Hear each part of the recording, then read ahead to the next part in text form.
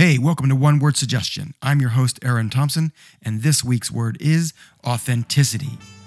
For inspiration, can I please get a one-word suggestion? One word suggestion. One word suggestion. One word suggestion. Welcome to the podcast. Most people think improv is just for comedy, but really, it's a tool for life. And in each 3-minute episode of this series, I use a single word suggested by you as a leaping off point to explore how having an improvisational mindset will help you perform at a higher level, both personally and professionally, whether you have a career on or off the stage. This week's word authenticity was suggested by Susie.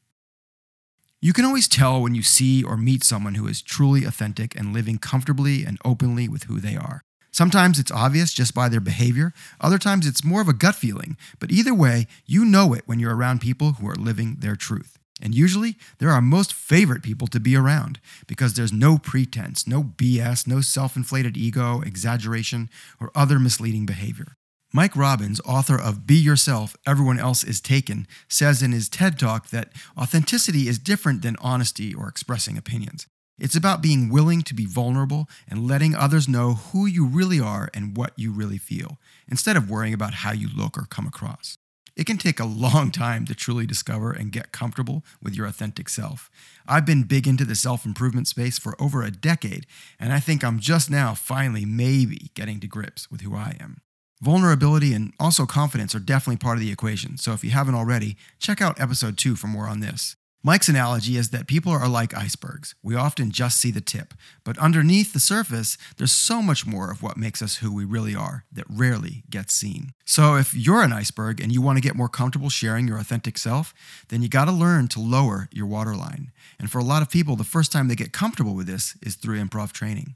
At LMA, we're awesome at creating a safe, warm, and welcoming environment where anyone can learn, play, take risks, fail gloriously, and succeed hilariously, and ultimately become more authentic human beings, unafraid to share their soul.